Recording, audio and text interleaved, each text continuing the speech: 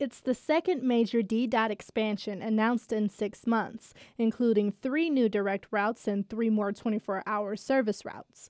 Mayor Mike Duggan says the key to getting many Detroiters out of poverty is effectively getting them to their jobs. I run into people almost weekly who tell me I was able to take that job because the 24-hour service is restored. It's hard to imagine a city without 24-hour bus service, but that was where Detroit was not very long ago. DDOT now has 9 24-hour routes, including Jefferson, Michigan, and Van Dyke. I'm Brianna Tinsley, WDET News.